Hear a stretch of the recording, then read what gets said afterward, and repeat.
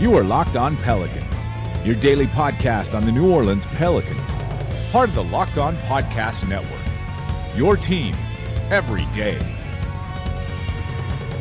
Welcome to another edition of Locked On Pelicans, the daily podcast covering your favorite team, the New Orleans Pelicans, and NBA as a whole, part of the Locked On Podcast Network, your team every day, available on iTunes, Apple Podcasts, Google Play, Google Podcasts, Stitcher, Spotify, wherever you get your podcasts from. I'm your host, Pelicans Insider, credential member of the media and editor over at LockedOnPelicans.com, Jake Madison, at NOLA Jake on Twitter. Here with you all on this Friday, still wrapping up that Mardi Gras week, getting back into the swing of everything here with the New Orleans Pelicans. And it's a game day here in the Crescent City as the Pelicans take on the Toronto Raptors tonight in the Smoothie King Center. We'll talk about that game. They've also got a game coming up on Sunday against the Atlanta Hawks. We'll take a look at as well as that one. But there's another thing we've got to talk about or two. First, we've also got to give an injury update on this too. We've got a big one coming from Jrue Holiday, but then we're going to still look at Jrue Holiday and how well he's played since the Anthony Davis trade request. So we're going to focus on him in the beginning. Then we'll take a look at these upcoming games, catch you up on one or two other little things that have kind of crept around league-wide, that is, we're all still getting back into the swing of things. So let's just dive right on into it in today's edition of Locked On Pelicans. So, a bit of a surprise yesterday. The Pelicans sent out a press release with the subject of Jrue Holiday medical update. And you're kind of like, that can't be anything good usually when it comes to this team. But this isn't too bad, all things considered. And it reads, the New Orleans Pelicans guard Jrue Holiday has been diagnosed with a lower abdominal strain. The team announced today an MRI taken yesterday morning. An examination by Pelicans Director of Medical Services head team physician Dr. Misty Surrey confirmed the injury. Holiday will be reevaluated in 7 to 10 days. Not really anything to go off of. I missed where this happened in the middle of the game, I guess I would presume. And they're just being cautious. The season's lost. They're not making the playoffs. There's no reason to really throw him out there if he isn't healthy. So that's kind of the big thing. One thing just to know from this press release, over the past year, the Pelicans have really been kind of focused, it seems like, on the optics of their training staff after all that stuff that happened with the Saints, with Misty Surrey, and other things like that, just constant injuries to this Pelicans team. They're making sure Misty Surrey is named in all of these press releases. When you go back to Solomon Hill and the quad tear that he had, that's where they really started putting his name in there to make sure people knew he's the one doing all of this, even if that's not always the case, I think, to kind of make it appear that all things are good with the medical staff, with the training staff. Just an aside that I find rather interesting. So Holiday's out 7 to 10 days. So about, it's going to end up being closer to 10 days. He'll be reevaluated. The biggest thing that I take away from this is this dude is not injury prone because this is the first game he's missed due to injury since 2016. He missed one game last year. He played 81 games, missed one game, not with injury, but with illness. That doesn't count as an injury, right? So I think he has done everything he can to shed that injury-prone label. Missed one game last year. The year before that, he missed the games due to the issues going on with his wife and unborn child at the time. So don't think it's an injury-prone thing. This guy's been a model of basically perfect health. He's allowed one sick day a year, I think. Aren't we all? So this is good news for the Pelicans that it's nothing really serious. It's just a strain. He just needs to rest. That's usually how these things go. Sad because he's probably going to be really needed against the Toronto Raptors tonight in the Smoothie King Center. Also worth mentioning from practice the other day, Alvin Gentry talked about Jahlil Okafor and that injury that he's been dealing with to his right ankle, that right ankle sprain. Gentry said, and I thought this was interesting given everything that happened with Zion Williamson, that it could be a shoe problem. Yeah, a shoe problem. You don't really hear that. Okafor wears low tops. He feels bigs need to wear high tops. And he said the training staff has spoken to Jahlil Okafor about wearing maybe different shoes to help prevent this kind of thing in the future. That's the little adjustments that you never get to hear about, that the team should constantly be trying to make, that you want the team to constantly be making. So nice to hear that they're doing kind of the right things. That's the kind of preventative type of stuff that you'd like the team to be doing that you just never find out about. So it seems things are trending in a very good direction, at least with the medical staff, and that's kind of my read on that situation. So now that we know he's going to be out for the game against the Toronto Raptors, I still want to look at how well Jrue Holiday's played and kind of what's been the key to some of that and how he's emerged really as the leader for this Pelicans team. But before we do that, there's another sport that's starting to gear up with some big news, and that is the NFL and the NFL draft coming up. And you want to know what the Saints are going to be doing. No better place to get that than the Locked On Saints podcast with host Ross Jackson. It's going to give you the insight on what position the Saints are going to be looking at. Tight end, anybody? Are they going to maybe trade back into the draft? They don't have a ton of picks in the beginning. All of that and more, and he covers it all exceptionally well over at the Locked On Saints podcast. Make sure you listen and subscribe. So we all know Jrue Holiday's awesome, but just how awesome has he been this year, and particularly since the Anthony Davis trade request? And keep in mind, with that trade request, Holiday's minutes have been down more than they would have been. They said they were going to scale him back just because he's played so much this year. The reason I want to look at this partially is inspired by Julius Randle, who said after practice yesterday that Jrue Holiday is the hardest working player he's ever been around. And, he says that, and you think there's any lie in that statement? Not really. We see how hard on both sides of the ball Jrue Holiday plays. And more than that, he's become a very strong leader in the locker room. And I think that goes kind of unnoticed and is an underrated aspect of his style of game. This is a guy who has stood up for this team, has kind of led this team, and leads by example, quietly, but goes out there and just leaves everything he has on the court. When it comes to Anthony Davis, he's always left us wanting in that category. You just knew he wasn't that vocal leader. He wasn't the guy to kind of rally the troops. But Jrue Holiday really seems to be that player.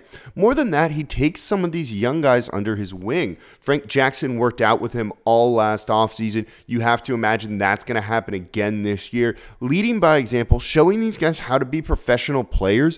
And that's something that's very important, particularly now as these young guys are getting increased minutes. But let's also look at his play on the court. And it was a great tweet by Pelicans PR the other day and says, Holiday's got 54 blocks on the season, and he leads all guards in the NBA in that category.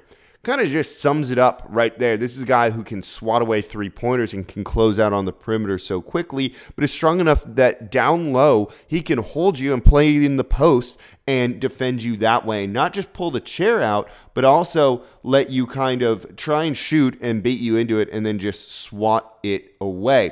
He has been outstanding this year. Over the past 15 games, it's been 17 games since the Anthony Davis trade request. Can you really believe it's been that long? And I did it per 36 minutes. This is a dude who's averaging 23.6 points per game, 7.5 assists, and 6 rebounds, while lowering his turnovers from his per 36-minute season average and increasing his steals. The assist numbers are basically about the same. The scoring's a little bit higher. He stepped up, but more than that, it's those assist numbers that have stayed consistently high. Not just him getting the ball to Anthony Davis and Anthony Davis scoring, but Holiday knows how to get the ball to everyone on this team. Defensively, he's got a defensive rating of 108. The team's defensive rating is 111.1. So he's clearly leading them in that category as well. If you like some of the more advanced statistics, and your mileage may vary on these, but look at ESPN's NBA Real Plus Minus. Look at the point guard category and the guard category here. Holiday ranks insanely high in terms of offensive real plus minus, which is basically kind of trying to figure out based on the box score the impact that these guys have. And it's incredible. He ranks as the 6th best point guard basically there, behind James Harden, who's having an absurd year, behind Steph Curry, who's Steph freaking Curry, behind Damian Lillard, who's an excellent guard, Kyrie Irving, and Kemba Walker, and then it's Jrue Holiday. That's pretty good company to be in. Defensively, he ranks exceptionally high as well. The defensive rankings tend to kind of favor guys who get steals, blocks, certain things like that. Not always. At times, Holiday's best. Marcus Smart ranks number 1, but Holiday ranks 10th. And that's still pretty good. And he's got a much larger impact on that, you have to figure. And then when you just rank it basically straight up by their combined real plus minus, he is right on in all of this ranking as the 4th best guard. They have a wins category, which I'll admit I don't quite know what that formula for it all is. But hey, Holiday's second in there. Behind James Harden, that's it. That's excellent. But basically, Holiday's ranking as a top 5 point guard in the league right now. And part of it is because of that defensive side that he brings to it. I mean, look at what he has done in some of these games recently. Those 2 road games, and I talked about it yesterday. The steal at the end of the game against the Nuggets on Will Barton that then led to him dribbling out the clock and keeping his feet in bounds as the ball rolled so close, and it would have been easy to just step 1 foot over that line, and then it's still Denver ball and they have a chance to tie. And then just baiting and almost toying with Donovan Mitchell, who had a 40-plus point game the night before against while they were playing the Utah Jazz, to bait him into that last shot where he pump fakes, doesn't get a look because Holiday doesn't bite on all of that. And then more recently, I watched a lot of his defensive possessions over the past week or so, and the ability to just fly through screens is absolutely maybe almost unrivaled in the NBA as a guard. He is so strong that when he hits a guy, he can almost push through that. Remember Tim Frazier defending the pick and roll? If there was a screen set, even if it was a weak screen, he was done for. He couldn't get around it. He'd have to go under, which leaves an open 3-point shooter. And if he tries to fight and go over it, which God forbid, and he was never going to successfully do, it was just a free lane for the guy to drive to the basket. Holiday knows when to go above the screen and under the screen. It's a shooter. He's going to go over to try and take away that 3-point shot. If it's a guy who's going to drive, he knows he can go under and then still get back in time, or potentially still close out if they want to pull up. And that's why he has all those blocks that he has. He's just been unbelievable this year, and to see the numbers and just the leader that he's grown into has been a joy, I know, for Pelicans fans, and for me to see personally. This has been a lot of fun. Just a guy who's a good dude, goes out and plays the right way. That's the type of guy that Pelicans fans are going to rally behind, and you've seen it. He gets cheered tremendously now, and I think he starts to realize really who he is. He's come into his own. And we know, despite this, he is not an injury-prone player anymore, so hopefully he comes back sooner rather than later. Even though it's going to help the Pelicans' lottery odds, I think people would just rather watch him play because, frankly, that is far more fun, and he is that good. So before we look at the 2 games this weekend, tonight in the Smoothie King Center, then on the road against the Atlanta Hawks, a game I'm actually oddly excited about, and I'll explain why. Do want to mention we've got the Locked On NBA podcast going strong. This is going to be an interesting close to the year. What's going on with Boston? How did the 76ers basically lose twice in one game? That actually happened. All of that and more gets covered over there. Make sure you know what's going on around the association, who might win the MVP award, most improved, all of those things, and who is going to end up with all the different seeds in the playoffs. No better way than to listen to the Locked On NBA podcast. So make sure you listen and subscribe. So the Pelicans take on the Toronto Raptors tonight in the Smoothie King Center, the team with the second best record in the NBA, before they go on to travel to Atlanta and play the Hawks, who don't have the second best record in the NBA. The Raptors are very good, sitting so far at 46-19. They're second in the East, second best record again in the league. They have a top 6 offense. They rank 6th there. They have the 7th best defense. That trade for Kawhi Leonard, which was a big gamble, getting rid of their favored son in DeMar DeRozan, sending him to the Spurs, bringing Kawhi Leonard, bit of a gamble because of that, has really paid off. They look like a team that took that leap that they were hoping to make. On the season, Kawhi Leonard's averaging 27 points, 7.4 rebounds, along with 3.3 assists. He's shooting almost 36% from 3, almost 50% from the field overall. He's been excellent. He's also one of the other best two-way players, other than Drew Holiday, in the league. It would have been fun to see Drew Holiday try and defend him a little bit. That's going to fall to Kenrich Williams most likely in this game. You might see Julius Randle switched on there at times as well. It's going to be tough. This game looks a little bit different now